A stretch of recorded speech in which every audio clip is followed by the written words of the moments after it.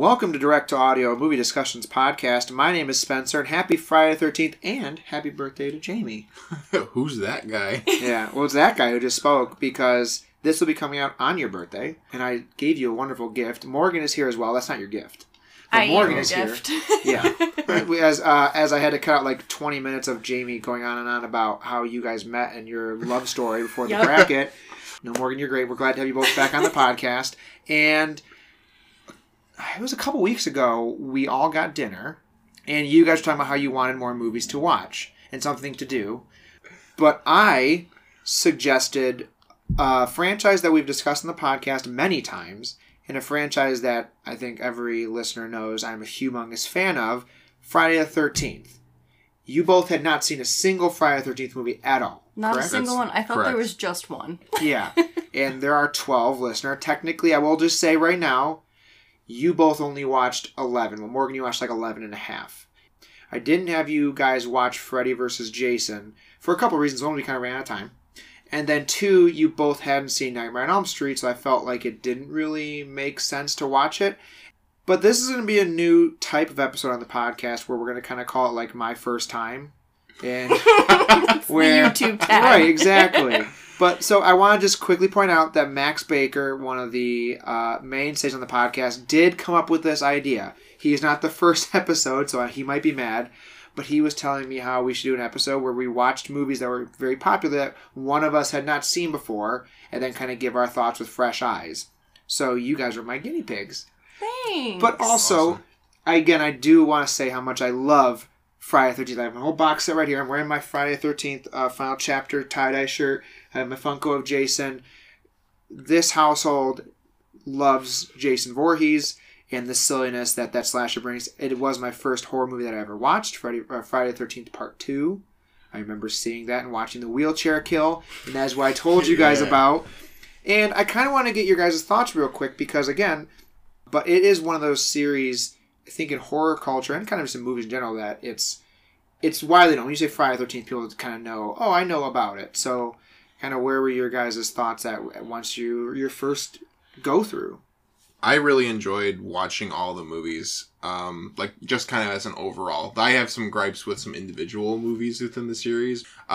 Slasher movies are, naturally going to involve some corniness, so it's kind of goes with the territory, so it doesn't really bother me all that much. I will say, I was actually pleasantly surprised with the first movie in how it wasn't what I thought it was going to be. Okay. Because as somebody who watches the movie for the first time and has knowledge of the pop culture figure that Jason Voorhees is, you just sort of assume that Jason Voorhees is going to be a big main character in the first movie, the movie in which he is associated with, and that's not the case. And I think that kind of set it off for me, where it's like that kind of had me hooked, because I was like, if every single movie is going to be exactly the same, this is going to be a long 12 movies. And it was. Yeah. in other ways. It made up for it in other ways. But at least I wasn't bored for most of the time. And I think that is a very good point. I want to touch up on a couple of things that you said, and then I'll get your opinion, Morgan, on that too. I do think that this series is long, and it does get repetitive because when it is a slasher movie, you have the same formula. When they created this movie, I told you about this when we went to a baseball game that got rained out. The series literally got created because Halloween was the biggest movie for its time. Low budget, based around a day, slasher goes around killing kids. And they literally put a ad in the paper saying, the scariest movie you've ever seen, had the Friday the 13th name. They had no plot, no anything built, no director, no script, nothing. So they were just banking on, maybe we can make this work. And then they came up with this weird script. And it does follow that same formula for a solid 4 movies in a row. And then it really strays away from it in 5, which I'm interested to hear you guys' thoughts. 6 is my favorite. I've brought that up a lot, but that's where it kind of starts to lean into the movie being goofy. It gets a little muddy in those later ones because they kind of lose everything in their luster. But you made a really good point that you're never going to be bored because there's always something ridiculous happening. And I think the series has never shied away from making its kills very extraordinary. Jason has the highest body count of any serial killer in any movie ever. Good for him. Yeah, but I think, but okay, but if you're in a sense, though, if you're watching a slasher, you're going for the kills. And I know my favorite YouTube channel and my favorite podcast, Dead Meat, who covers all these things, they have a series dedicated to how many kills per movie there are and like how creative they get.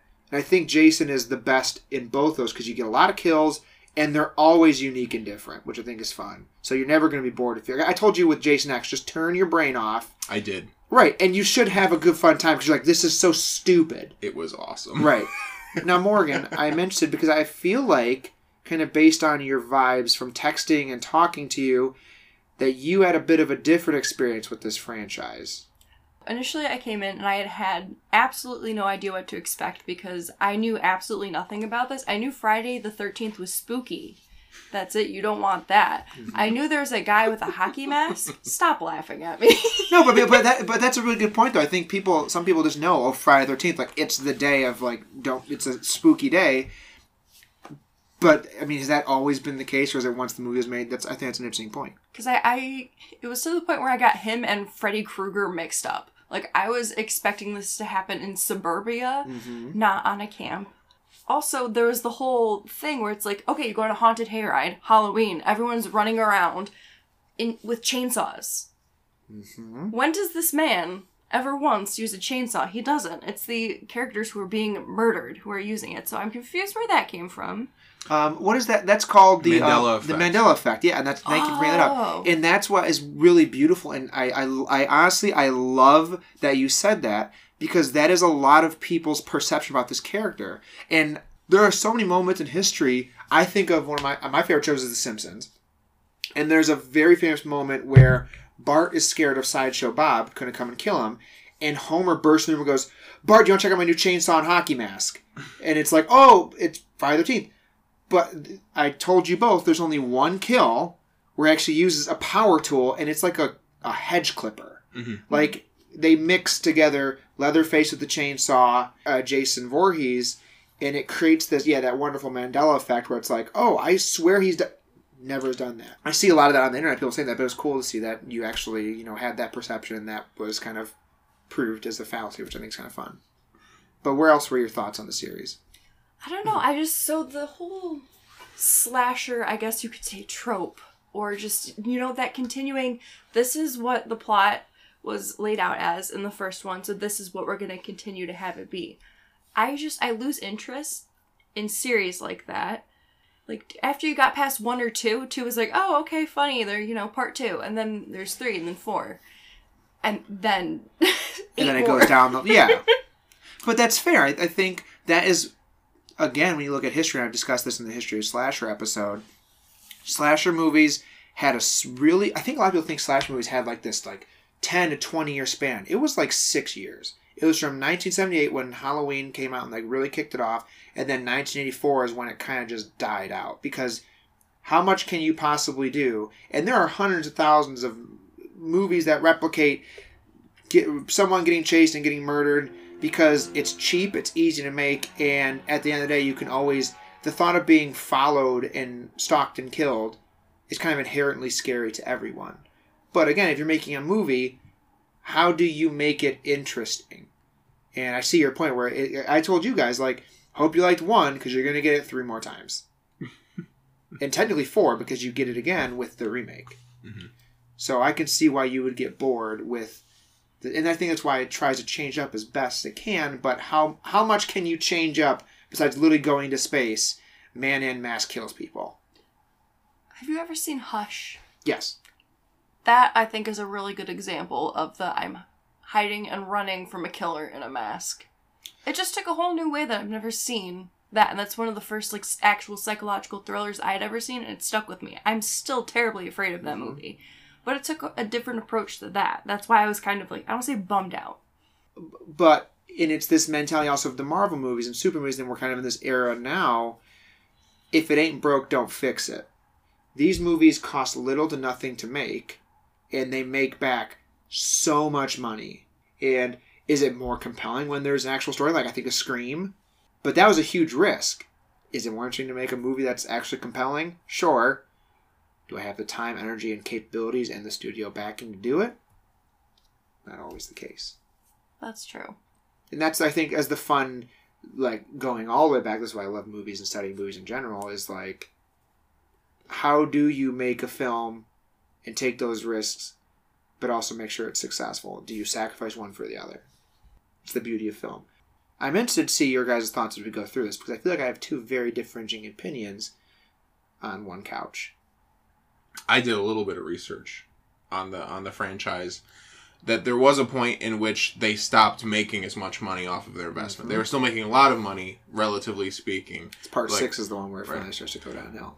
But that's the kind of the turning point of when the movies start to get unique, because they had to do something different. They had to get people's butts in the chairs. And again, that's the funny thing that we just talked about, where it's like they get boring, and you like when they take chances, but then as soon as they take chances, they fail. So it's that thought of like, what do we do? Hmm. And I think it's so unique because you put him on a boat and say you went to Manhattan, even though it's Vancouver. That's a whole budgetary issue in itself, yeah. And we'll get to that shit show. And at the end, I do want to ask you guys what your favorites were and what your least favorite was. I think they might come out as we talk about the movies, but I'm interested to hear your perspective. So we'll get into this series as a whole, and it all started off with the trivia question you both would have also gotten wrong if you were playing the trivia game in Scream, when the killer on the phone starts off by asking her who was the killer in Friday the 13th, and she screams Jason. He says wrong, it was his mother. But Friday the 13th comes out in 1980. It has a silent killer stalking around a bunch of camp counselors. Get used to hearing that phrase. We see Kevin Bacon die. We see a random man get stabbed in the gut off screen. And we see Pamela Voorhees taking up the killer mantra in this because her son Jason drowned. They should have been watching him. In that awesome monologue, Betsy Palmer crushes it. But this is the one I think a lot of people skip over because of the reasons you guys both said. Jason's not in it. So what were your thoughts on this with kind of fresh eyes, and what do you guys think about this one? I liked the subversion of my expectations. I think with horror movies in general, if you can predict every single move, whether it's when you're going to get scared, when somebody's going to die, it's not as effective. And maybe on reviewing, like if I were to rewatch the first one, maybe it wouldn't be, I guess, as impactful for me, just because I know what's coming. But because it was my first time watching the series, I didn't really mind the fact that, Jason Voorhees, the character that makes this series famous, I'd say, wasn't in it. I was pleasantly surprised by the fact that it was the mom who was killing her buddy. It's one of the ones I rewatched the least, because if I'm going to watch that movie, I'm going to watch the second one. Because it's very similar, but I get to see my boy Baghead Jason. And it actually has some really great scares, because we watched that one together. Yeah. But Morgan, what were your thoughts on part 1? I did enjoy that I had no idea what to expect coming in, so it was absolutely just, there was a blank slate. I was confused why I was not seeing a killer the entire time, but that's what made the transition from the first to the second for me easier, because, 1, 2, 3, all the same movie essentially, but I didn't mind from 1 to 2 as much because there's no Jason really in the first one. We got his backstory, but the mom twist at the end definitely got me, so I was pleasantly surprised at that. Now, kills in this one, because I feel like, again, this series is really known for its kills. This one's kind of tame, but we're also really early into the slasher kind of genre here. We do get the famous Tom Savini made kill where Kevin Bacon gets stabbed through the neck. What were your guys' thoughts on like the horror elements of this one? Because this one's, it's kind of scary, but it's not like, I don't, like you said with Hush, not like a really scary film. It's just, okay, after a while, it's just watch out, don't take that turn and get killed by this random person who's the camera.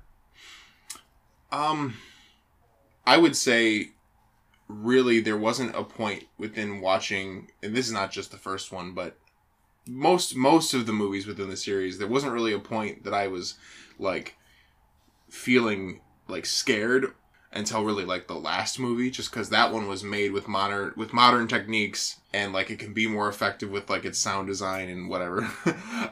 But I'd say, like, for the first one, I felt like it was, it was definitely more tame on, like, the, like, both like, on the kill side, but also even within, like, the horror side. I didn't really feel like I was super scared at all. I think I was more just curious as to, like, maybe this person isn't Jason. And I was really, like, waiting for there to be kind of that reveal of whoever this, crazed maniac was. You think that was Crazy Ralph the whole time? Well, at a certain point I thought it might have been, but didn't he die in that movie? He dies in the second one. Yeah, and I love that you guys got attached to Crazy Ralph and were upset when he died.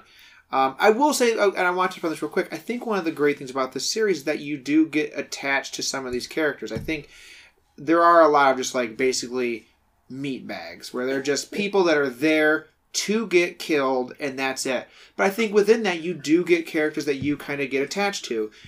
And a lot of times you guys would go, oh, I guess she's not the main character. I guess he's not the main character. Which kind of shows that, like, you didn't really know what to expect, which is fun for me because I know, watching these films, who the main character is, who the final girl is, so it's interesting to see through different eyes. Morgan, though. Because you are a little jumpier with horror movies. 100%. Yes. Just jumpier in general, honestly. The only part that scared me from the first one is when she's in the boat. At the end, I'm like, oh, it's all done now. Like, the police are gonna come. Like, she's good to go. Like, wow, she lived. Like, okay, we're winding down now. And then this little boy corpse jumps out of the lake. I screamed and jumped. You are the reason why the filmmakers did that trope, like, 7 more times. It is one of the most iconic jump scares, I think, in horror movie history, because it is so random, and that kid looks gnarly. Were you scared at all during this, or kind of were you just waiting for Jason? I was like, just adjusting to the whole slasher film thing the entire time, because I'd never really seen, like, a traditional slasher film. I've only seen, like, the more recent ones, like Hush, and even that is, like, that technically qualifies this. Yeah, I don't know if that technically qualifies as, like, a traditional slasher, but but you guys saw Scream, which is, I think, is probably the closest to this that you have seen. Have either of you seen Halloween? No.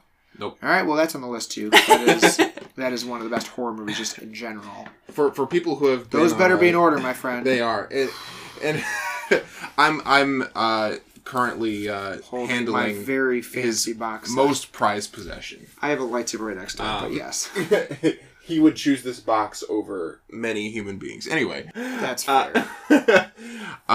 For people who are on a movie podcast, not only one time, but a second time, we have seen a surprisingly low number of movies.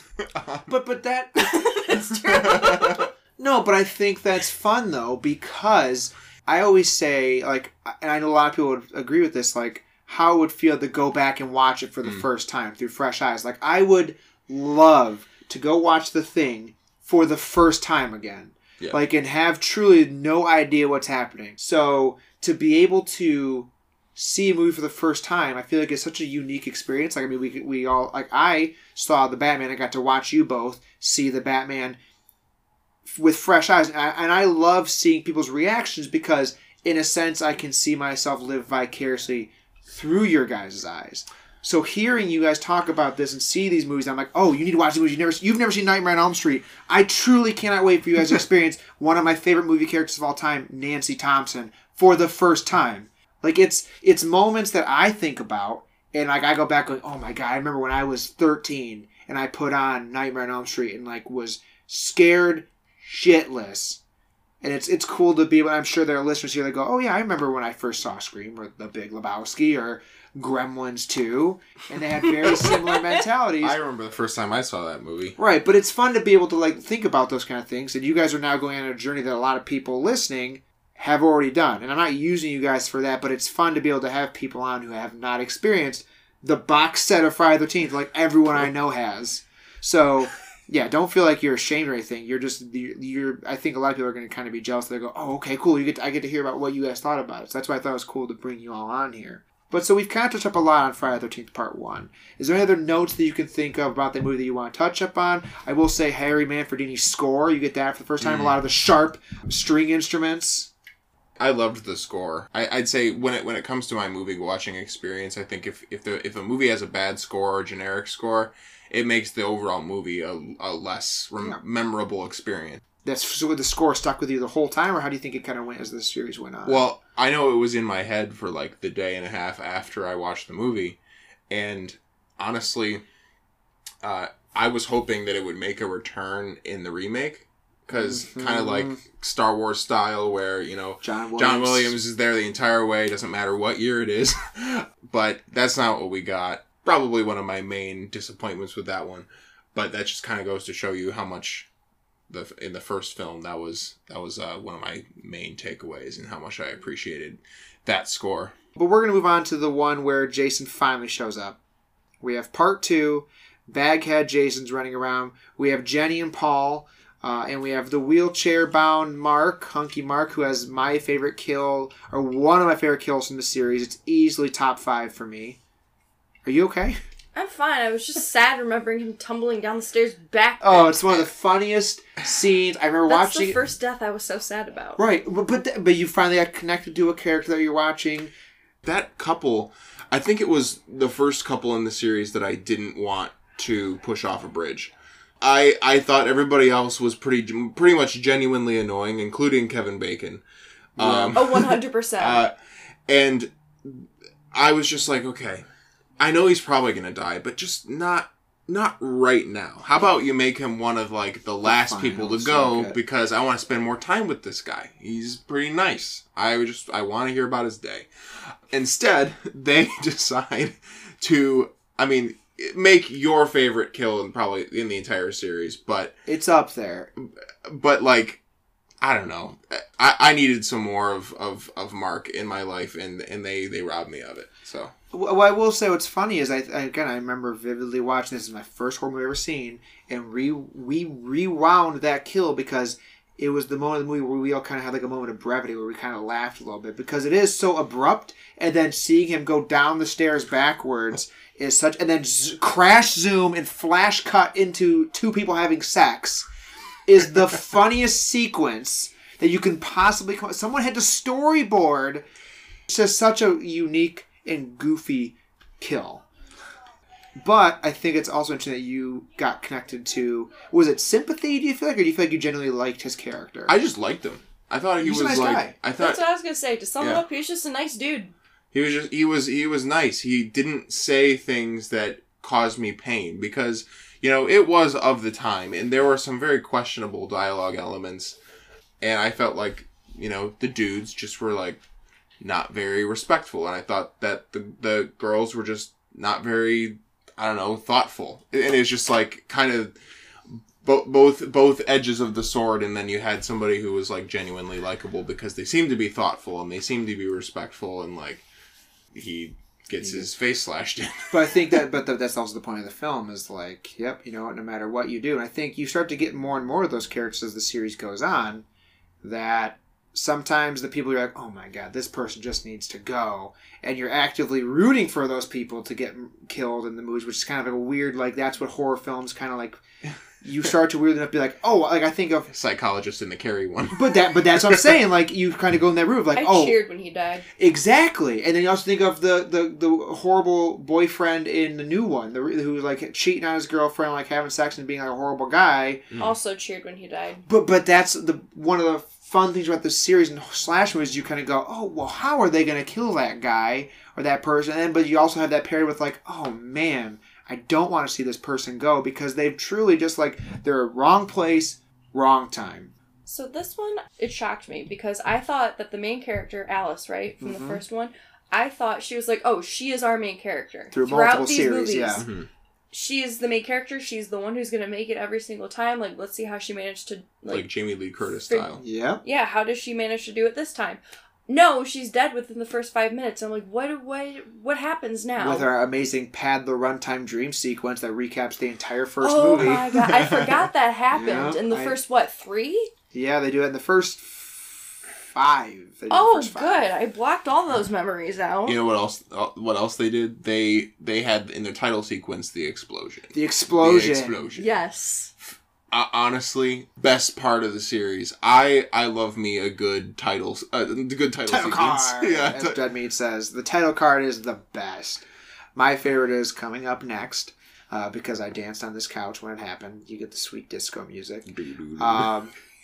And I told them at every Halloween party I ever have, the Harry Manfredini Disco Part 3 opening score is always on the playlist because it genuinely bumps.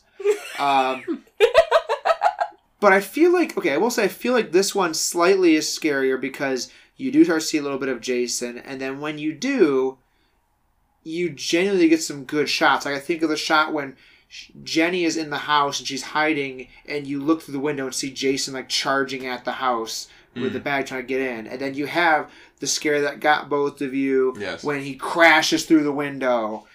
And they also show more of the kills. You see the double kill, the bifurcation as it's called, when he takes a spear and stabs it through them. I think they play a little bit more with like the actual scares in this one. Mm-hmm. How do you guys feel?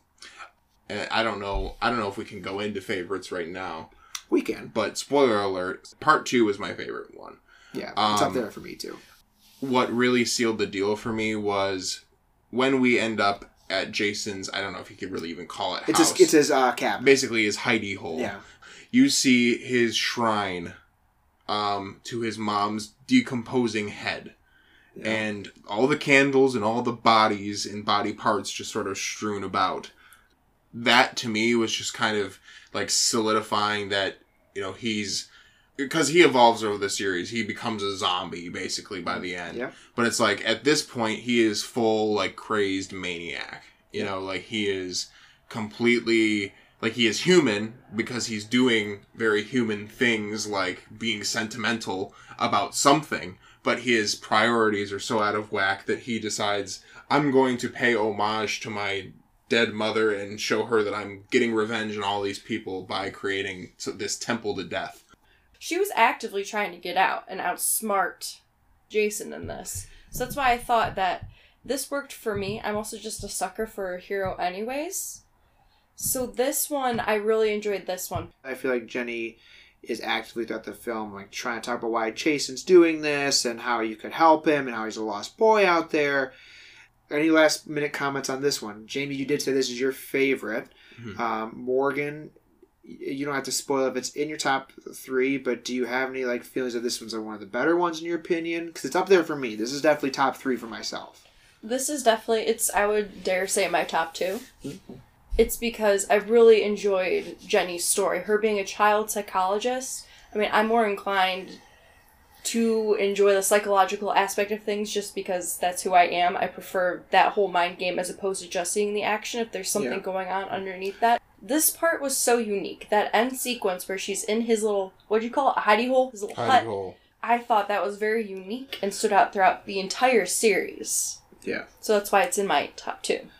But we then go on to Friday the 13th in 3D because we have to capitalize on horrible 3D technology, so much so that they had to film multiple sequences twice.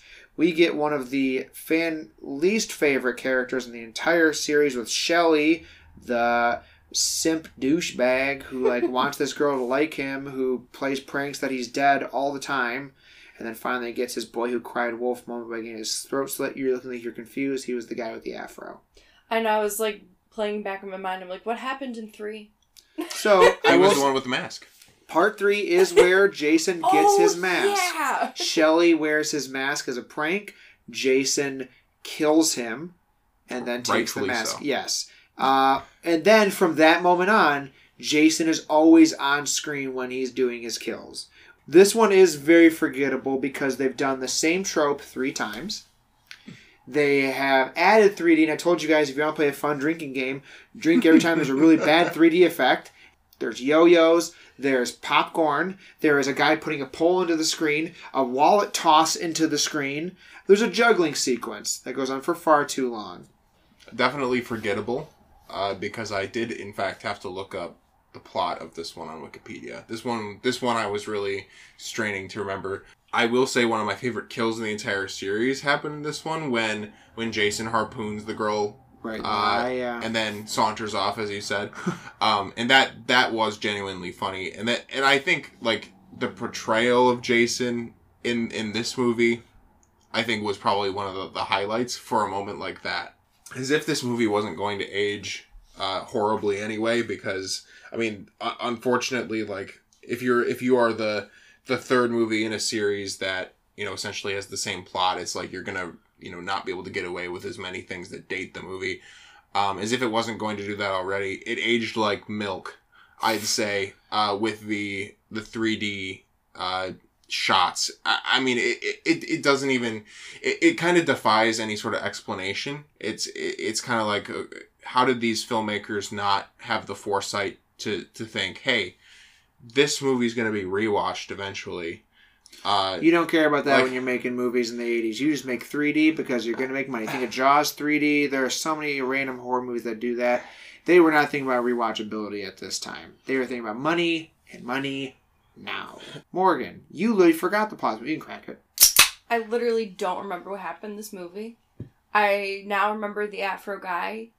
I was immediately turned off by how obnoxious he was. It actually kind of upset me. Which, I mean, I guess made his character effective, so I'll give them that. But I don't remember what happened in this movie at all. I remember they all die, but that goes for all of these movies. Yeah. He gets his mask. That's cool. That's all I remember. There is the great 3D effect where he squeezes her love interest's head and his eyeball pops out of the camera, where Morgan said, "Ew." We were watching it together. Sounds about right. And you remember that? My favorite acting in the series, when the girl is going up and down the stairs going, "Oh my god!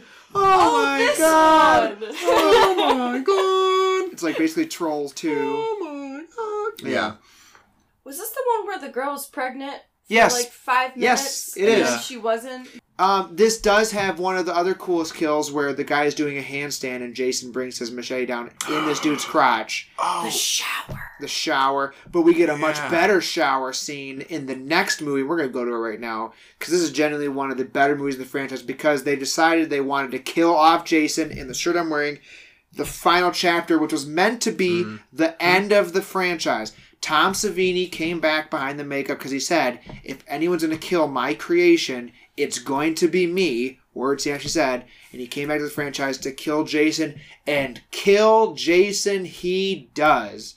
We get the epic Tommy Jarvis, who is the main character for the next 3 films, then dropped like a bad fucking habit for no reason, who hits him in the face. Jason's face slides down the machete with some excellent animatronics and looks, and then he gets the shit chopped out of him. And we kill off one of the most iconic characters of all time in this one. Where are you guys at with what I think is probably one of the most brutal movies in the series? Because the kills they do in this one are definitely more graphic than anything we got. And boobs. This one is one of the horniest of the series. But they're not camp counselors. All they want to do is, like most of the characters, are there to have sex. I loved that it ended with Tommy. I'm going right to the end on this one, because that's what stuck out to me the most. Tommy is one of the best and fan favorite, played by Corey Feldman. Iconic 80s actors. Before he did anything else. This is before Goonies. This is before Gremlins. This is kind of where his career kicks off. And then I asked, oh my god, is Tommy Jason now? Well, you get that twist. You get that twist twice, because at the end of this movie, where he stares directly into the camera. Yeah, I was like, wait. And then the next movie where he puts the mask on. I know. That's the part I was like, oh, this series is actually going to get good. It's not going to be the same thing over and over and over I'm again. very interested to see your thoughts on Part 5. Because I think a lot of fans think that this is where the franchise, weirdly enough, had a jumping off point. Because it's supposed to be the end, but it's kind of the beginning of when the franchise starts to take risks.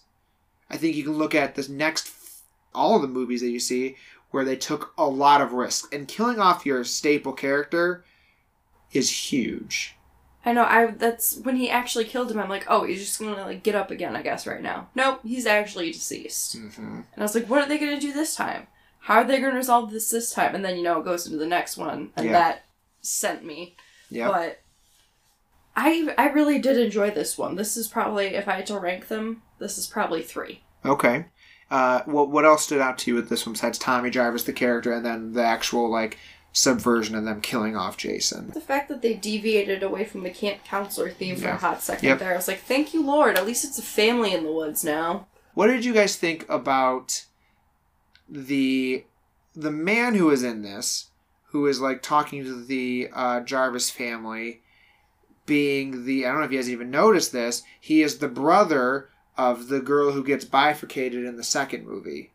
And he's looking for his sister the whole time. They do that again in the 2009 one. Yes. I didn't even they barely touch up on it. Yeah, so after rewatches, you pick it up. I like the inclusion of an element like that because it makes the movie seem a little bit less like a video game that you can just reset and then nobody knows anybody who died. It's like this is supposed to be a small community. Like they kind of allude to the impact that it has, but like when you have people looking for their deceased loved ones or missing loved ones, you're kind of like, oh my God, like this is a real place and there are real consequences to all the violence that's happening. So I liked that inclusion. I thought that the relationship between Trish and Tommy was probably the most compelling, like bond between any characters probably in the series. And I thought that the end of this movie with Tommy just like absolutely wailing on Jason was a pretty satisfying end. I think it is the perfect end to that character. Like, if you're going to kill off the human Jason, it has to be in the most brutal way possible. And what I think I love about this is that we had seen, and this is a fun point that I'm thinking about, throughout the movie we see how brutal Jason is. Like I said, we watch him take a dude's face, the best shower kill, and he crushes his face, and you watch his palm go through this dude's face into the wall of the shower. And you see the brutality of him kill the girl who's holding the banana, and she like squeezes the banana, and she dies, who was just meant to be there to just die, I guess. But you see his brutality. Jason's the only kill that's pretty much off screen. So you're meant to just kind of in your head be like, we've seen the brutality. This kid's dropping this machete 20 times. What the fuck is Jason looking like right now? And it's meant to kind of be like, holy shit. Like, the horror is everything you can do in your mind of being like, I've seen a dude's face get smashed to nothing. What is off screen right now? And I think it's a really cool idea to kind of, they explore that a little bit. I'm just glad it was a kid who took him out. I thought that was very fitting because it circled around stupid ditzy teens the entire time. And it's like, oh, the kid took actual action. I felt like he had like a realistic reaction in that setting. If you were defending yourself against someone who has been torturing you and your family and you've been just seeing dead bodies left and right. The overkill I thought was fitting. And we've talked about this before. That we talked about this in the bracket episode. I know. I knew you were going to bring it up. How if you're double tap the killer. It's hard for a regular person to be able to push themselves to the point of, okay, I'm going to literally kill someone, regardless of what they've done. The idea of being able to push yourself to being able to go to the final step is a mental block. That's where it's interesting. Where Tommy goes to that point because he's a young child who, I guess, just doesn't see that. And then we see the progression of his character for the next two movies, what the consequences are for that. This is the last good movie for, maybe, well, I don't know. I guess, I mean, six is fine in my opinion, I guess. So we'll get there and I'll explain it's why. It's one of the last good ones, quote unquote, in like the traditional sense. I think that for other reasons, some of the other movies are good because of just how downright insane they are. So. Yeah. But I think that's a very good point, is that this is not only killing off the character Jason, but the trope that we've seen in the past. And now from then on, Jason's going to be a zombie. Like, he is now, we are going into full-blown monster territory, which makes sense because if you're going to bring back a killer, you can't have it be a normal film anymore. Mm-hmm. You truly can't just have it be, we're going back to the slasher where he's a zombie now. We are into 1930s Universal monsters. We're Frankenstein. We're Dracula. We are the Wolfman. This is a supernatural being, and we're going to get into why I love 6 is because I love the Universal monster movies. And 6 is literally with its opening scene where he's on a foggy night and he's resurrecting a body, a la Dr. Frankenstein and Igor, and he stabs the stick in him, and the lightning shocks him. Paramount says, "Well, we can't give up on this now. We just made a bunch of money killing off Jason," and all the viewers go, "We paid because we wanted to see Jason die." And we get Friday the 13th, Part 5, A New Beginning, literally directed by a porn director who cast girls based on their breast sizes and didn't know how to tell the actors how to cut and basically had to do your own thing. And that's why, the only reason why I think this movie is slightly enjoyable is because all of the background actors get so much free range to do whatever the fuck they want. That's why you get the girl and you send me this text, "It's showtime," which shows her boobs. Because again, if you're going to show your boobs, you might as well make it fun. You get my favorite sequence, which is the poop and duet. if your favorite part of the series is the goofy side characters, this one has the most. The guy riding on his motorbike, Silent Tommy. Tommy basically becomes completely useless, but he's meant to be the red herring. What were your guys' thoughts on this one? Because this is definitely the most divisive film in the franchise if you ask any Friday the 13th fan. Hot garbage. Okay. That's my thought. I think it was hot garbage, and the ending was like, okay. It's like, I guess Tommy has a knife now, and he's about to kill somebody, I guess. Yeah. I lost interest as soon as the lightning struck. No, that's part... Did I skip? I messed up my notes. Part 5 is where it's the copycat killer, because Tommy's in the mental institution, and he... Oh, now see, this is how little impact this. And you get the chocolate squeeze kill, where the guy goes, "You want some chocolate?" And goes, "Fuck you," and then kills him with an axe. Well, you're not very nice. And also the blue accented mask, which makes, I mean, it's like, it why? It made sense because you were like, "Wait, what happened to his mask?" And I'm like, "Oh, maybe he upgraded." Well, but that's what my point. If you're going to bring in a new mask, they wouldn't have the exact same mask on store shelves with the wedge in the corner, the same color markings. I don't mind it being a different mask, but I liked that touch. Right, because it's a different. Like, you shouldn't have that mask on the shelves. But yeah, it is a weird point. You go, that's not Jason. Who is it supposed to be then? So both of you don't like it. Is it because the killer's not Jason? Is it because of the obsessive nudity in it? Is it because of the complete off-the-wall background character? Like, what is it about this one? Because I will say a lot of the fans, their only nitpick of this one is that the killer's not Jason. Yeah, I just straight up forgot that this one existed. Okay. Like, I thought that this movie was genuinely boring. That too. And I thought that I'm straining to think of anything remarkable about this movie, and that should pretty much tell the story there.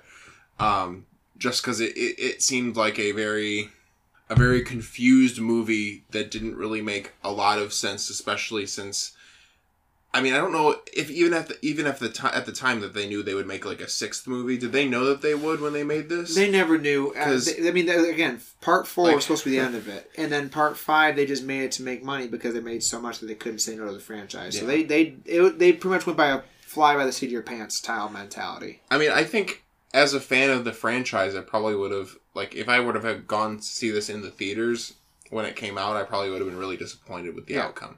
Just because it's like, okay, my favorite character who's like, you know, I know this about the franchise is like people who like Jason the character, they don't necessarily like they kind of love him. It's like it's not like a oh, I'm so afraid of him. It's like I love him. He becomes a cult hero in a weird sense. Where that's why I said you're actively rooting for him to kill the horrible characters. Yeah.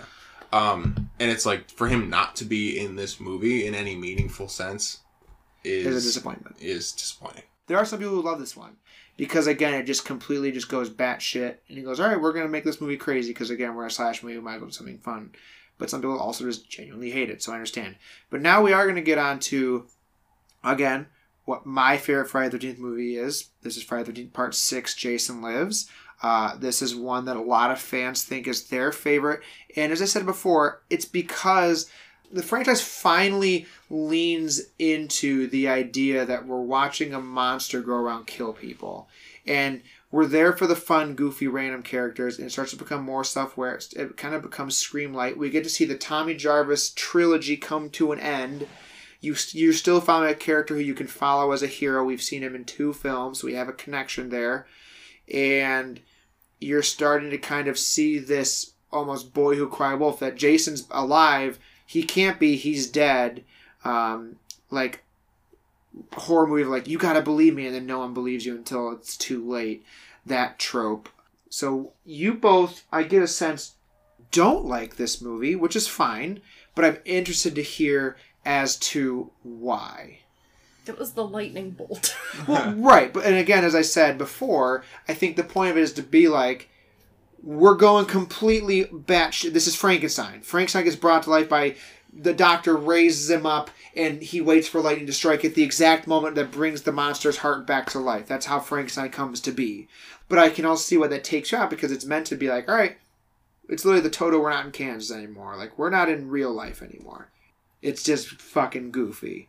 But, so that took you out of it. Was there any part of the movie then that kind of brought you back in? Or were you just kind of like, this is too ridiculous for me the entire time? It was too ridiculous for me.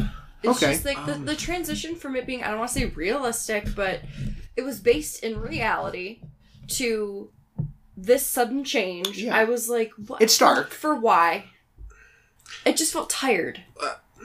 I think that there's something inherently supernatural about the character throughout the entire series, because, like, it's kind of not really ever explained. Like, okay, Jason drowned when he was a little boy, but somehow he's this adult who is out here killing people. That's never fully explained. I think when it comes to, like, supernatural characters, like, the part that bothered me about this movie is it seemed like Jason didn't always create his own luck, I guess. It's like, if you're a supernatural being, you should probably be able to create your own luck, get yourself out of situations by yourself, not get struck by a bolt of lightning and then be like, basically, not reincarnated, but reanimated as this super, But that's going to happen, I'm going to say, it's also, that's the entire franchise. Yes. And I think I will just say, out of all the ways that Jason gets reincarnated, this is probably the most believable, I guess. Let's go through the ways. Fair. The next movie, psychokinetic teenager Tina literally just wishes her dad alive and accidentally wishes Jason. Oopsie. Part 8, we then go to Jason is in the lake. There's two couples on a yacht. Their anchor strikes an electrical cable that hits Jason. So we get literally the both things we just saw. He then melts in a sewer. Then part 9 goes, was he dead? Completely foregoes that and he's just alive. Then he dies. Well, didn't he possessed? He has to possess people. But he has to possess a Voorhees. Yeah. Then you have Jason X where he falls onto nanotechnology to then come back to life. Like, so they're all ridiculous. Inherently saying someone's going to come back to life. But we start to go downhill fast. So here's my question for you then. Do you guys just not like Jason as a zombie? I think so. Okay, that's what I'm saying. That's the problem. I like horror. I like slasher if it's based somewhat in reality, because that's the part that scares me the most. It's grounded in a realism that he could be outside. But I saw, zombie Jason. I'm like, okay, whatever. I know zombie Jason is going to come and get me. But, second movie Jason might come get me. So here's I guess here's my point and my thought then. Now I'm kind of bounce off you here.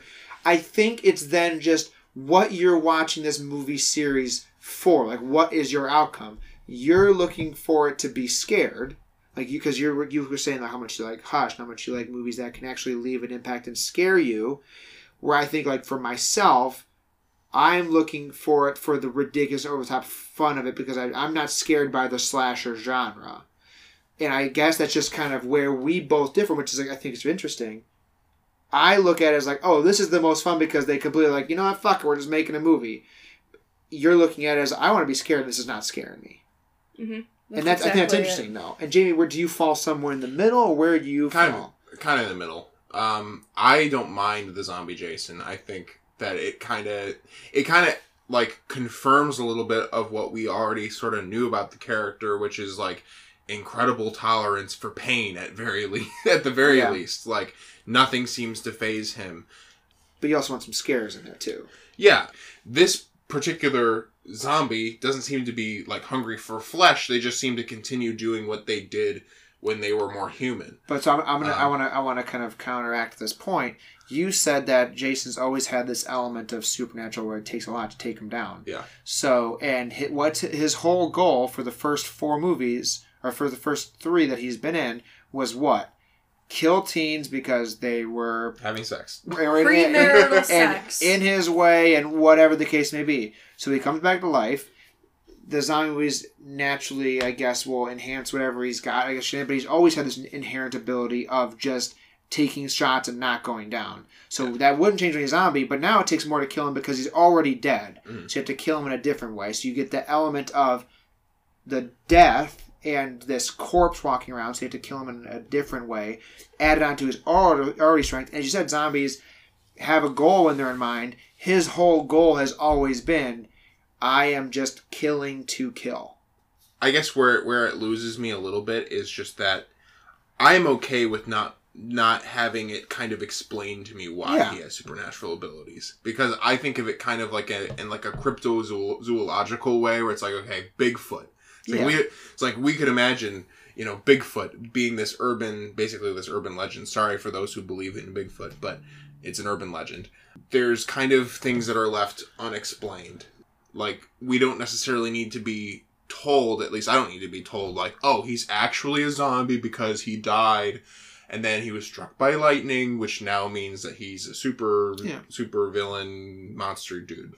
Like, I was perfectly content with, like, him being kind of like a humanoid, like, somehow basically I mean, even like in like a supernatural way, I guess, kind of like that, you know, urban legend mythos sort of way, where it's like, okay, he's kind of cursed with this supernatural ability, but not like he has, you know, been brought back to life either with, you know, bolts of lightning or nanotechnology. And like, I mean, literally in Jason X, and we'll get to this, but like in Jason X, they kind of put it straight out in front of everybody, where when he comes back to life, he is he's even more of a you have an explanation as to why he is who he is.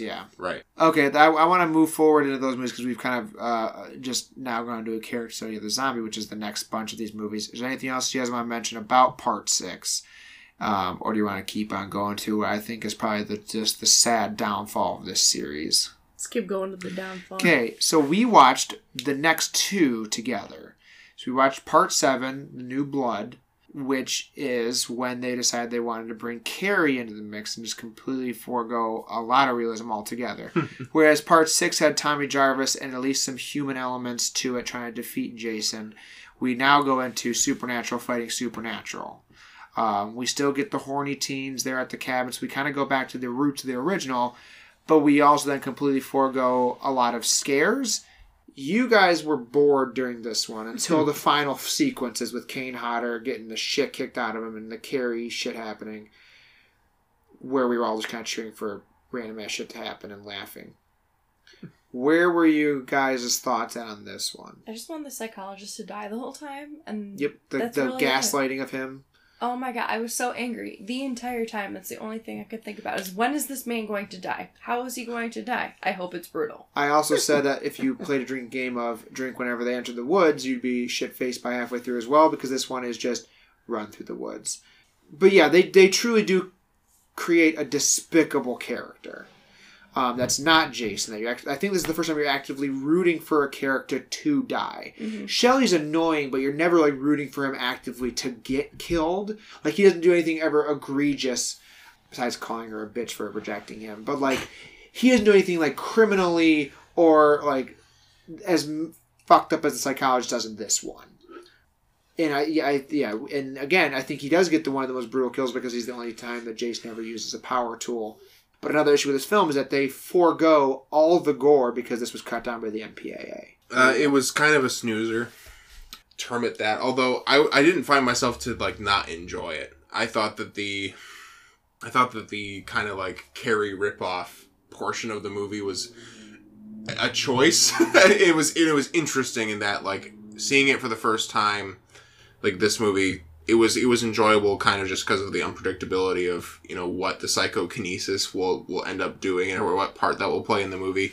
I thought it was kind of corny, the fact that, like, okay, she was trying to bring back her dad and brought back Jason on accident. And then it ended in an obnoxious way where dad comes out of the lake and... Mud man. Yeah, takes down Jason, and it's like, okay, that was really lazy. They were just like, how are we going to kill him? It's like, is Jason really going to drown? Is that going to get him again? Like, he's a zombie now. Yeah. It's like, I mean... Whereas the last movie, he breaks his neck and dies again. In the next movie, he melts in fucking radioactive waste that floods the sewers. That's totally there in New York City. Totally in New York City. I kind of enjoyed the Carrie aspect of it. I think it's because it was psychological. Again, it was something that I couldn't predict through the actual actions of the characters. There was something else going on there. And as shitty as a psychologist was, I was interested to see where his gaslighting was going. The ending, it was just the sloppy writing. Because if he's already theoretically in the lake, and she can already control her powers towards, a good chunk of the movie, then he should have just come out the first time. Yeah. Where I think if you're looking back on this series, parts 2, 4, and 6 have what I would consider the best writing of the franchise. And also the new one, the remake. This one maybe has some of the worst because, they just expect you to be like, oh, I guess that does it, without any explanation. And doesn't really rely on any sort of interesting character beats to actually make you invested in what's happening. This one, they try to sparse up with Carrie, and I think you can enjoy the last 20 minutes where you do have Kane Hodder, what I think is everybody's favorite Jason. I know Ted White gets a lot of love. That's pretty much the only part that I find myself watching is once the psychokinetic teenager gets in a battle where she throws her friend's cut off head to headbutt Jason, and then Kane Hodder literally has a roof fall on him, and he literally gets set on fire for the longest fire stunt at its time. Like, that stuff's fun, but that's about it. Is that fair to say? Yeah, and if you hadn't pointed those specific stunts out, I would have been like, okay, yeah, whatever, the roof fell. But the fact that the actor actually was, casually lit on fire, casually had a roof fall on him, it added to that. But that's only because that's the Kane Hodder difference. This might be my favorite looking Jason. Mm-hmm, I agree. Because he's decomposed. You see his spine. You see the gnarliness of his face when his mask comes off. Which is your favorite looking Jason? This one. This is your favorite? Yep. Okay, so we all agree. This did it for me. Is there a least favorite looking Jason you can think about? Uber Jason. I mean, I'm trying to think of the movie that it reminded me of. But it reminded me of some movie I've seen before that was in like the, I guess, period correct early 2000s, like space, like it was like it was some sort of space themed movie, and I was just like, okay, fair. What about you? It was either our cyborg friend Jason or Paper Sack Jason, just because that's not the Jason I was familiar with. Okay. I mean, it was fine for what it was doing. Jason. I was gonna say a lot of people love Sackhead Jason just because it's one of those ones where like you think it stands out. Like a lot of those Jasons fall into the background. And that one is like, when you see Saga Jason, I'm watching part 2. But that's interesting, though, that you say that. But that makes total sense. I didn't dislike it. It's just I prefer... the mask. The hockey mask. Because that's what you think of when you think Jason. You think it's like word association, yeah. But yeah, Iron Man cousin look was not it for me. Yeah, that's actually a fun way to put it, too. Next, if you didn't get enough water from this one, then we have the movie for you. Because Jason decides that he needs a vacation. He can't be at Crystal Lake anymore, so he Lonely Islands the fuck out of this lifestyle, and he's on a boat. And on a boat he is until, and we actually played this game, I paused the film, and I said, what time is it in the movie? And you guys both got it wrong. We were an hour and 4 minutes in, and that was when they finally saw the Statue of Liberty. In this hour and 40-minute movie. This is a lot of people's least favorite.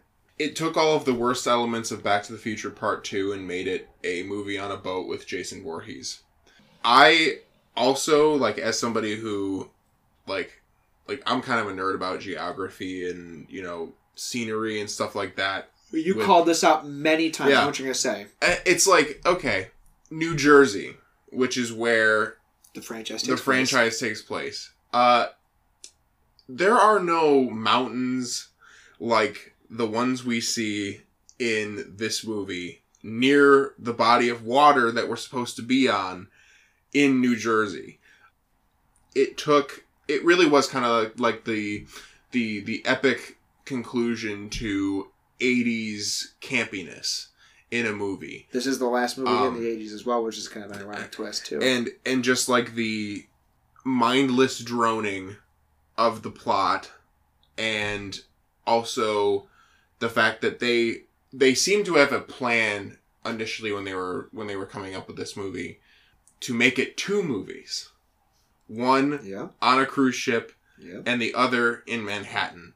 And because, for whatever reason, was it because of the money? Well, yes, but wasn't it the end of the Paramount days? Was Paramount, yes. Paramount was losing the rights to the film because it was a 10-year contract and they didn't want to buy. That's why New Line gets the rights to the film, and they made Jason Goes to Hell. And it was also just creative differences across the entire board, and they had to crunch it all down. Jason was supposed to be on the Empire State Building. Jason was supposed to jump off of the Statue of Liberty.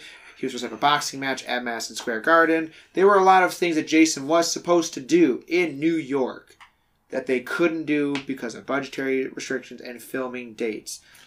I'm sure you would have loved to have seen Jason show up to a Yankees game and just obliterate the New York Yankees. But I would, not only because I'm a Red Sox fan, but because, again, if he's going to go to New York, make him go to New York. Yeah, Let's fucking go. Put him on Broadway. Let's have him do things. And again, this is 80s New York where it is sleazy, gross New York. I don't remember there being just fucking casual vats of acid around and like the sewer floods with toxic waste every night. Luckily, this man's just down there 2 minutes before it's supposed to blow. This movie is a slog because it takes so long for him to get to Manhattan and truly doesn't even utilize the Manhattan of the taking of Manhattan. The Muppets did it better. This movie is a Muppet. Yes, he turns into a Muppet. Now, Morgan, you've been silent for this whole time, and you did say that it was boring. That's it. I was bored. But that's the ultimate sin this series can commit, where it's not scary and it's not even fun. I think is that right? They were on a boat, and then they were in a sewer, and then the movie ended. There was some heroin mixed in there for a little bit. Because that's what heroin junkies would do in the 80s. Share it. Yeah. Exactly. And that much. They wasted so much when they were getting the air bubbles I love out. that he squirts it up in the air. Do you know how expensive that probably was? It's little things like that where it's like, what are we doing, movie?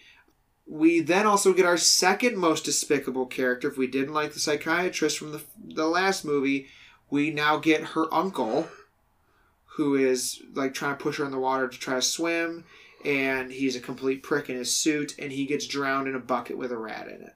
Not gonna lie, I kind of liked that. But again... I was really sad the rat died, though. Yeah. Because at first, we see the rat, swimming. And he was swimming, he was having a good time, just a little bath, just a little guy.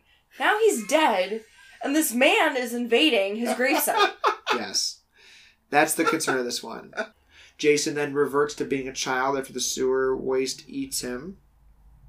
He falls as a little baby and curled up on the ground, then dissolves into nothingness. We don't get any of the baby and child Jason stuff explained when there's 4 different Jasons that we see, all different varying children. Wasn't one Asian? Was that this one? Yes. Yeah. Yep. One of them looks like he's from Asian descent for some random reason. One is shivering cold, covered in Nickelodeon slime. But we are going to move on to... If you wanted to go batshit, we're going batshit. We have Jason. He's now a slug. And the FBI has blown him to shit. In a Spy 90s sequence, Jason's slugging around, taking over people's bodies. And then we get Creighton Duke being like, I can tell you how to fix this. Breaks your fingers for payment. You got to get a dagger and stab a Voorhees and send him to hell. And, yep. I want to know how he figured that out. Was it some untold prophecy? They do not explain. This movie... Also, I want to say real quick, their body language is just complete disinterest, which is important to these later episodes.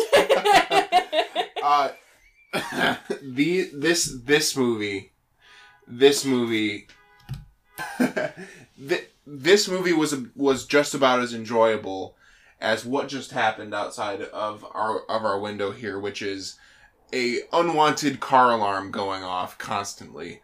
And basically you have no idea when the car alarm is going to stop going off, because the entire movie is about as enjoyable as that experience, and you just want it to be over.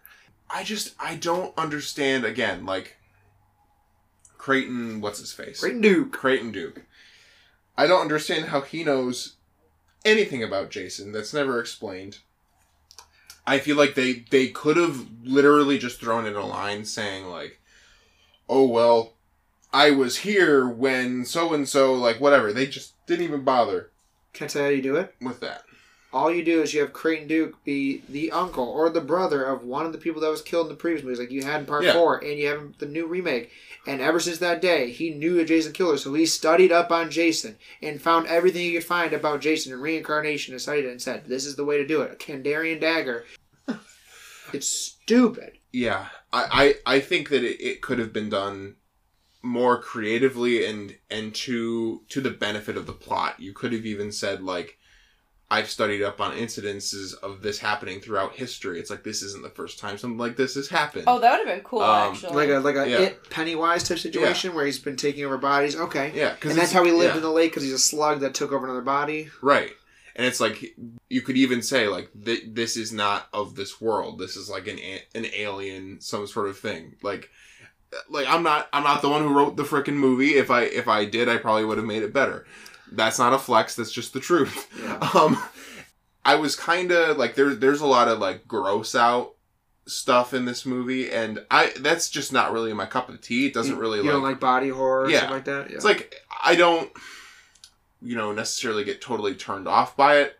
It typically doesn't bother me all that much, but like within the context of these movies, I'm just like, this is not your thing. It's like, definitely out of place. It's like, what's the point of bringing it in now?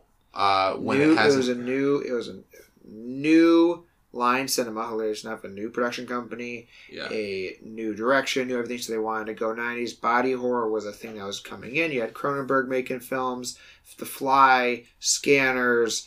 You had movies that were focusing on the grotesqueness of horror, because we now have the skills and the not CG, we technically do, but the effects to be able to do that at a higher level. But you're right, it's completely out of place. Yeah.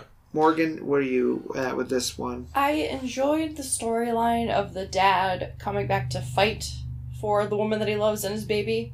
I did like that. I'm a sucker for that kind of storyline as a secondary. Because you like the heroes you mentioned earlier. I do like the heroes, yeah.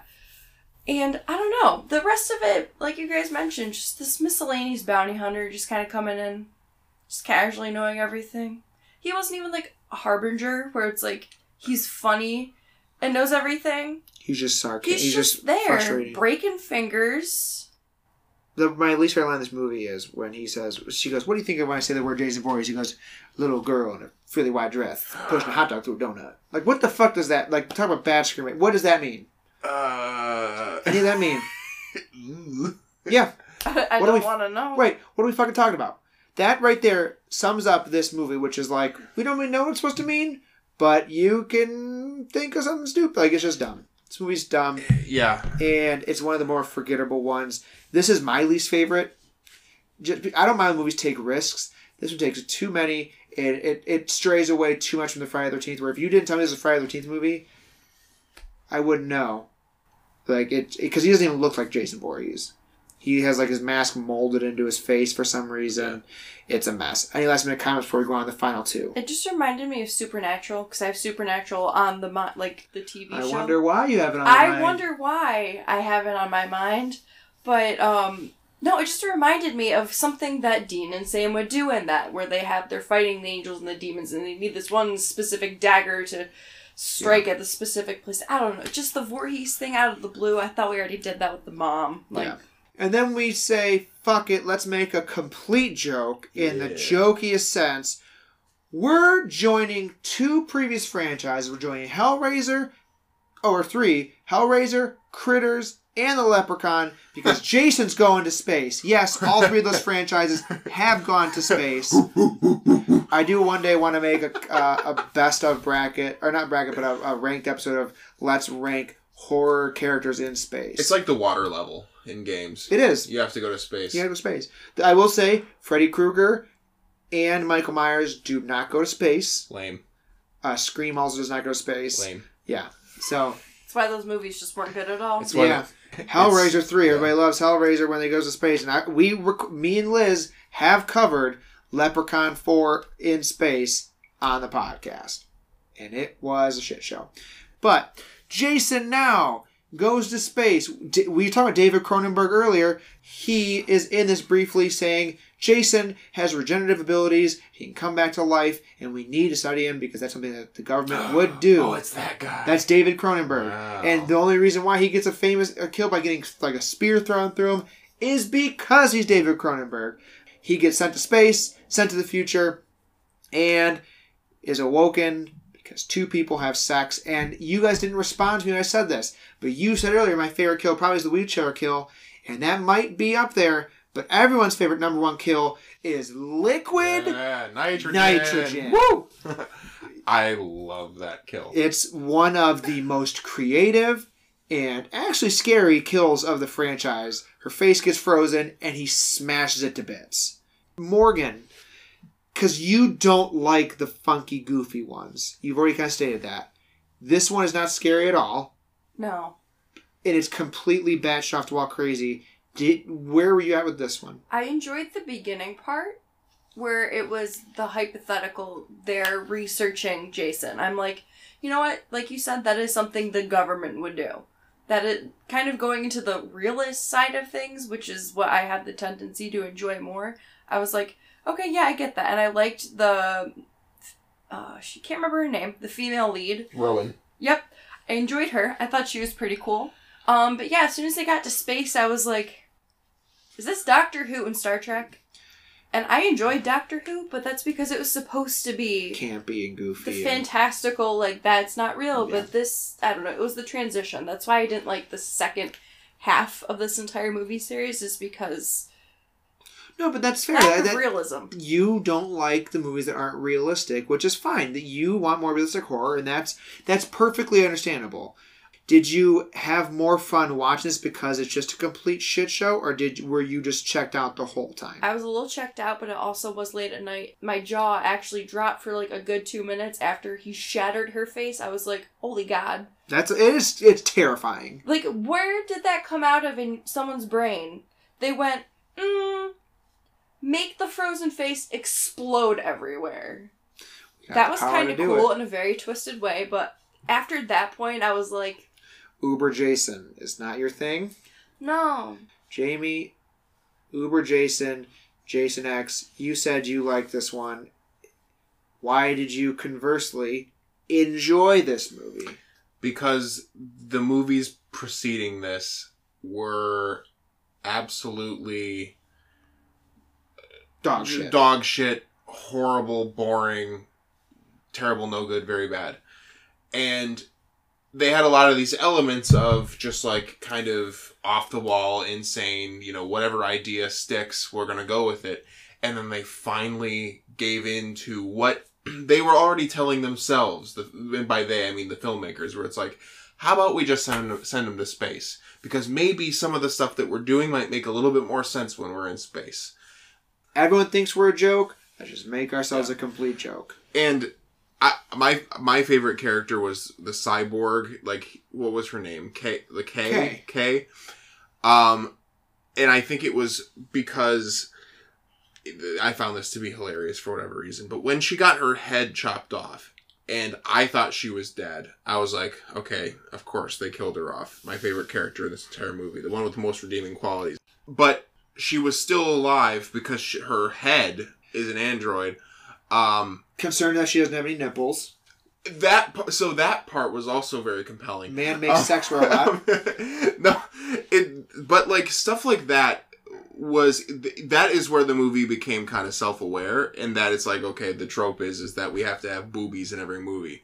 But in this movie, they're fake boobies, but not fake as in plastic surgery. They're legitimately literally fake. So that is kind of a perfect encapsulation of why I liked this movie, because it was unapologetically insane. And I think for horror movies, if you are unapologetic about what you are, I think that you make a more compelling product at the end of the day. I really like that phrasing. I think it's an idea of authenticity. You're doing it, and you're kind of just giving into it and making what you're making. You're not trying to make something. You're not trying to make Space Jason scary. Like, inadvertently deep down, he's not. Yeah. But that's the point. You're like, fuck, I'm just going to watch this dude punch a girl's head off and wake up because people had sex in the boat. On the boat, the ship. Sense. He Spidey sense sex. And Sergeant Brodsky rides him down like an asteroid, and they kiss because there's a shooting star. And he hilariously lands in Crystal Lake again. On Earth 2 Electric Boogaloo. Exactly. It's so ridiculously bad. I love this one just because, again, we just go, fuck it. We're going to have a ton of fun. But Morgan, I want to say, too, there are so many people that agree with your point. Where this is just like, it's so off-the-wall batshit that it's not even valid of being a Friday the 13th movie. That's why it doesn't even have Friday the 13th in the title. It's just Jason X. It's so bad, it's just a bastardization of a horror movie, and it's not even worth watching. And you're shaking your head and agreeing, because I'm assuming that's how you feel about this. Yes. Yeah, which is fine. That's why I could watch it at night alone, because I knew there was, not that the other ones were scary, but there were a couple of jump scares that got me. This one... I came in knowing I would be fine going to sleep immediately after. Yes. It lulled me to sleep. Now, I want to get to what I think is that ends the original series of Jason. That is kind of his entire arc. We did not cover Freddy vs. Jason, and that's okay. You can go back and listen to the Rank the Friday the 13th and Rank the Nightmare on Elm Street franchise to hear Steven and I and Liz and I talk about those movies. Or that movie twice. I think that one, I'll just say real quick for listeners who are curious about it, I think it falls directly in the middle. What I said I really appreciate is that after watching the entire Nightmare on Elm Street franchise and the Friday the 13th franchise, that movie truly does try to feel like both movies are in one, because they both have different feels, and it definitely tries to make it feel like you're watching both franchises when you have those characters on screen. We are ending it with the remake, 2009's Friday the 13th, where we truly took this series and decided that we had to give it the modernized reboot, which means lens flares, which means way more titties, which means super gory kills. If you're talking about I said gory's the franchise being part 4, this is the one that is up there with it. Genuine jump scares and everything in sepia-toned browns and yellows across the screen. This movie I remember seeing this in the theater. Genuinely a scary film in my opinion in the series. Morgan, for the person who gets scared probably the easiest in this room, what was your opinion of this one? I liked it a lot, and I think I was biased towards liking it because as soon as I saw Jared Padalecki in there, I was like, oh, baby, come on home. I was so happy. Do you know where he's from, Jamie? I don't know who that is. Supernatural. Oh. He's Sam Winchester. I love that show more than life itself, and I saw him in there, and I'm like, oh my god, an actor I recognize. But also, I just enjoy the way he acts in this kind of thing, which is why I like Supernatural so much. But, whatever. I enjoyed the way it was shot, because it was, more modern. I guess I'm not a fan of the 80s, the way that was just kind of shot in general, not just the quality, but the way that they went about producing and shooting movies. I liked the fact that it was so gory and so scary, and it wasn't just a reboot that just shat on the entire franchise before. I thought it added a little something. I thought it was weird that Jason randomly had a lair and held a hostage. Where did that come from? He had a home in the original films, obviously, and he has lived at Camp Crystal Lake, right? So he could hypothetically, this one's a hunter and a scavenger because he was alive when his mom got killed. We see that in the beginning. So he's been living on his own off the land. So he's had years to develop this system of tunnels and things. And that's true. I guess it just took me by surprise. Yeah, it's definitely a twist. It came out of the blue as opposed to just seeing him out in the woods in the rain. And the reason why he has a hostage is because he's the Phantom of the Opera. Confirmed. He is. But it's reflective of he has an altar of his mother, and he pays homage to her, and he has the mind of a child who thinks she's alive. He thinks that this woman is his mother because she looks just like him in the necklace that he has of her. So they try to at least establish some realism into why he's doing the things he's doing, which I think adds to the scariness of it because we have no idea what this man's thinking. We can't really reason with this guy. He's way quicker, way faster, and he has no fucking mercy in this one.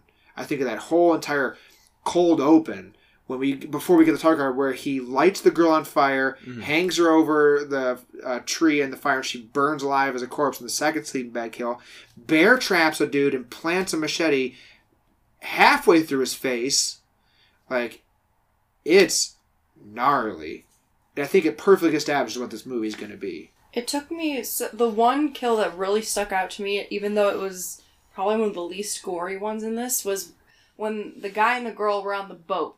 He was driving, she was water skiing, and he just shoots a fucking arrow. Where did that come from? That made me jump. But that's what's scary, is that he's always watching. That's the part that I really liked that, because yes, the gore, we know Jason can, really dismantle a person when he wants to, but that even just the accuracy from that far away is something that was like, ooh, spooky.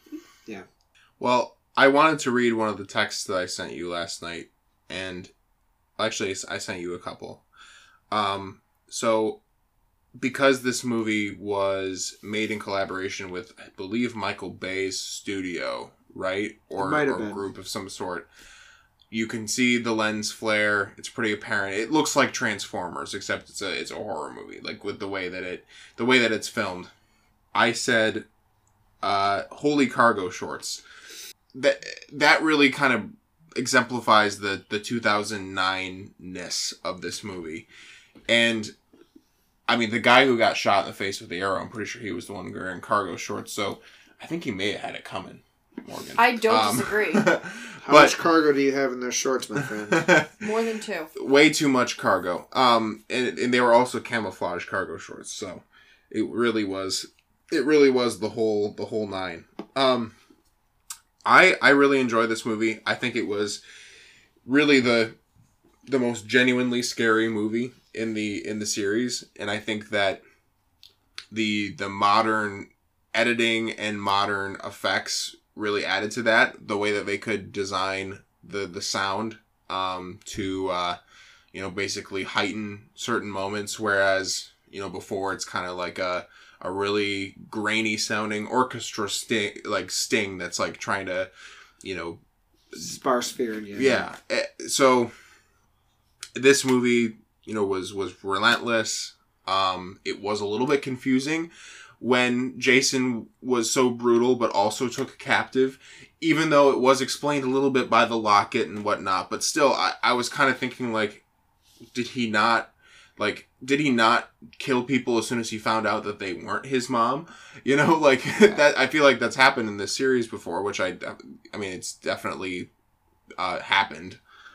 So I thought that overall it was nice to see kind of a fusion of a lot of the different parts of the series in general, where you had, kind of the, summer camp counselor-y, like, start in a way.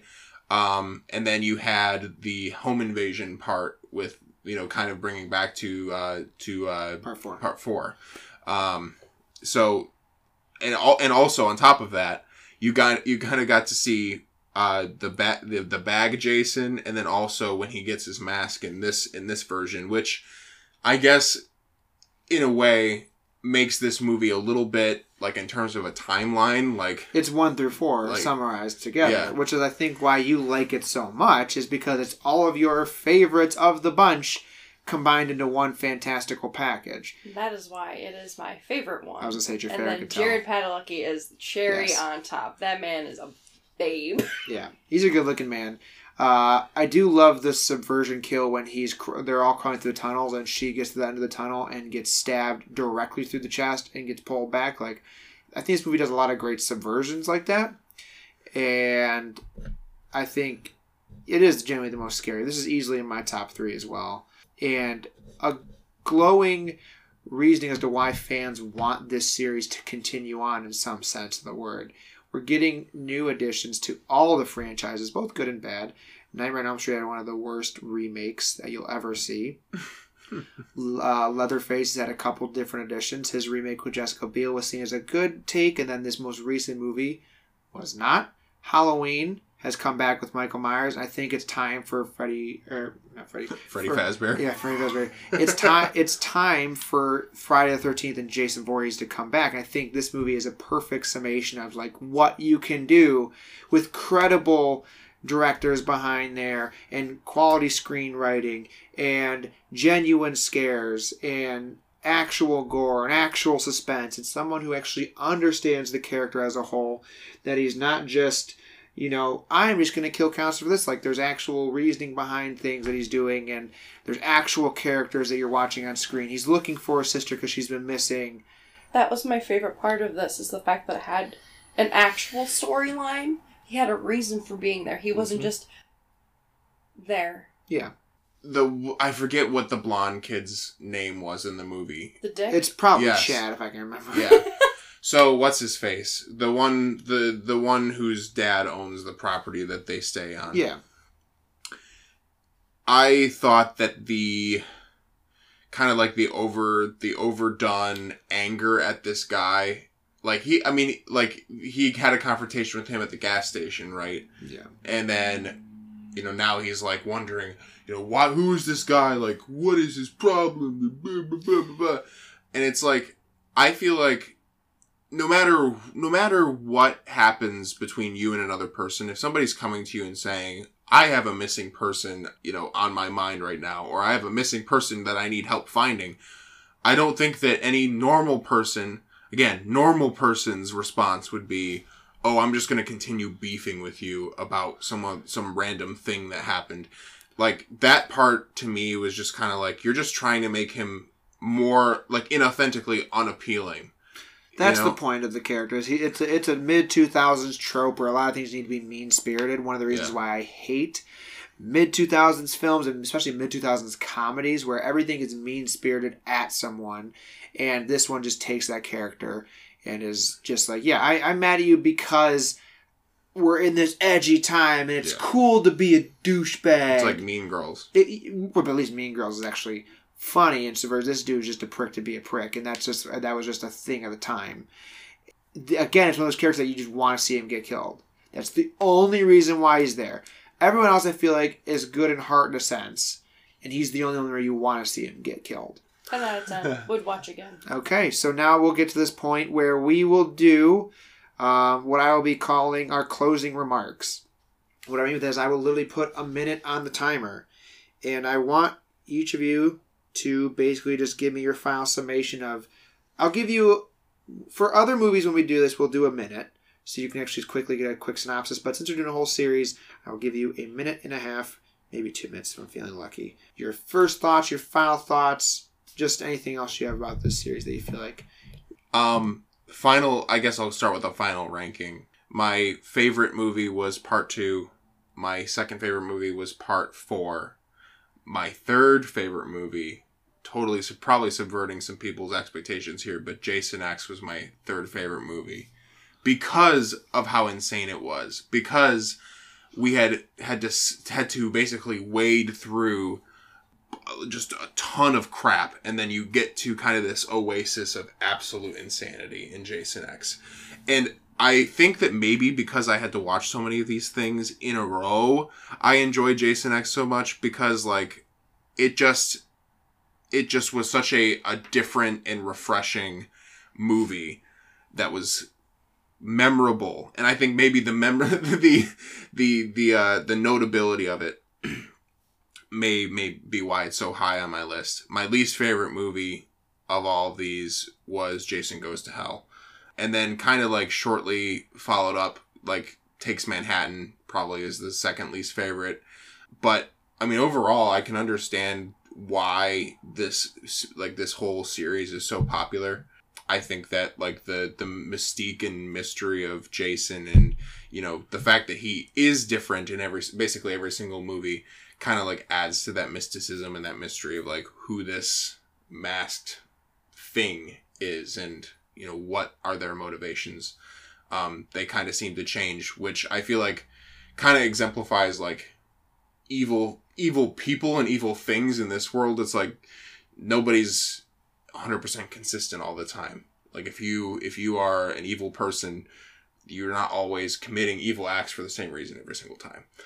That's part of what makes it so horrifying. So, all right, 2 minutes and 4 seconds. But I think that's a good summation of the franchise. So would you say you're a fan of the franchise, fan of certain movies, or not going to watch them again? I'd say I'm a fan of it. I think that like the character of Jason Voorhees in particular is one that it's interesting and captivating for multiple different reasons and in multiple different ways in different portrayals. And I think that's kind of like what really, you should look for, I guess. If you're looking for a character that has staying power, it should be one that can be, remain popular through multiple different adaptations through good and bad movies. All right, Morgan. I guess Jamie kind of gave us the framework of how you can kind of do this. If you want to give me your favorites, your least favorite, and then a summation, and then at the end just say kind of where you fall on that. If you were a fan of the franchise, if you feel like you'd watch maybe some of them again or like them, or if you would just say like I'm not a fan. Where are your thoughts at? So Friday the 13th, the 2009 absolute favorite. I thought, like we said, it encapsulated all my favorite parts from the movies, combined them into one with the modern, way that we film movies now. And I liked the way that they did the score this time, because the shrieking strings are very old school to me. Mm-hmm. And I liked the updated version of it. I just like that kind of soundtrack for a movie. Fourth one was my third favorite, and then my second favorite. Okay. Just because, again, it had those different elements of the psychological, the actual, unique parts of the story that I thought really helped build to the overall series, and then everything after 4 until the last one is one big blur to me. So because of the fantastical element. Was there one that stood out as your least favorite overall? That was through Manhattan. Why? Nope, did not need to exist. Okay. I will say, having watched Freddy vs. Jason made me appreciate Jason more as a character. Because seeing him as his own standalone goofy... to me, he became goofy at the end because of, the lightning and the nanotechnology. Seeing him absolutely wail and beat the fucking shit out of this nightmare creature made me appreciate how brutal he is. Yeah. Because Freddy isn't technically real. He's like a phantom, isn't he, from my understanding? I'm not going to say anything about him, basically. Cool. But, so in the end, I'm not going to say anything about... I'll confirm your theories after this so Jamie can be surprised. But... Yes, so Freddy not being... whatever. Freddy being Freddy and being something that operates through dreams, and then Jason physically wailing on something that doesn't technically exist in some span of the movie was fascinating to me, and it made me really appreciate, like I said, how brutal Jason is and how creative he is in beating the shit out of his opponents. Okay, so as the franchise as a whole, what are your kind of some... So as you said before, you clearly like the more realistic takes. You can appreciate the Jason character, as you've kind of just summarized from that. But I take it that you're not really a fan of the series as a whole, if that's kind of fair to say. I would say, as a whole, lump sum, I would say I enjoy it. I would not watch some of the movies unless I was drunk. I think having to watch them in a short span of time didn't let me appreciate them enough, because I was just like, we just saw this exact same thing happen.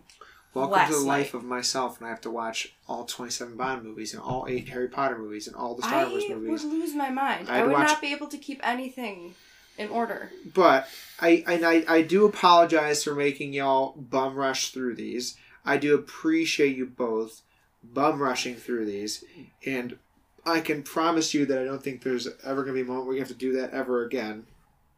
Unless we want to. Unless you want to. And what was funny to me is that, I could tell when you both, from my standpoint, I love this franchise because I've seen it countless amounts of times. I grew up watching the Part 2 and Part 3 religiously because it's the 2 we had on DVD. I watched the other ones in college and just fell in love with this crazy character.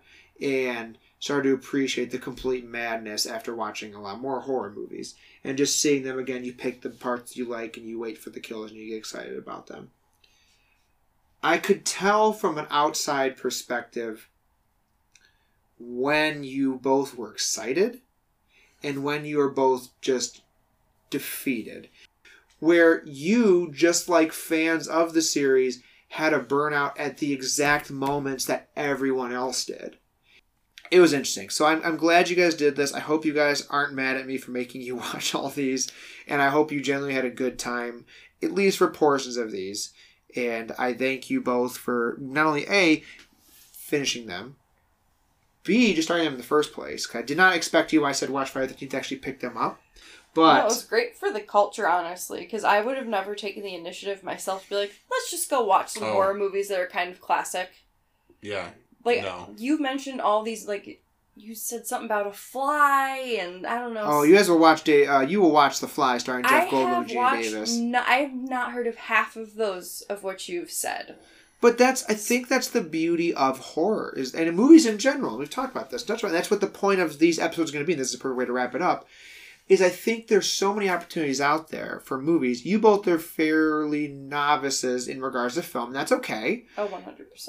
Once you start getting into a genre, you can explore and learn the genre. And ironically enough, the reason why I started this podcast is I was on Natalie's podcast a long time ago discussing why horror doesn't get enough recognition in modern society and is thought of as a joke and a trope because people think of slasher movies. But there are these wonderful, beautiful stories that can be told. So thank you both. I appreciate you both. Happy birthday again. When I come back, we will do something. Thank you, listener, for listening. I hope you're celebrating Friday the 13th by watching it Friday the 13th. Y'all know the drill as always. Unlike Jason, you can be kind. And he could probably rewind.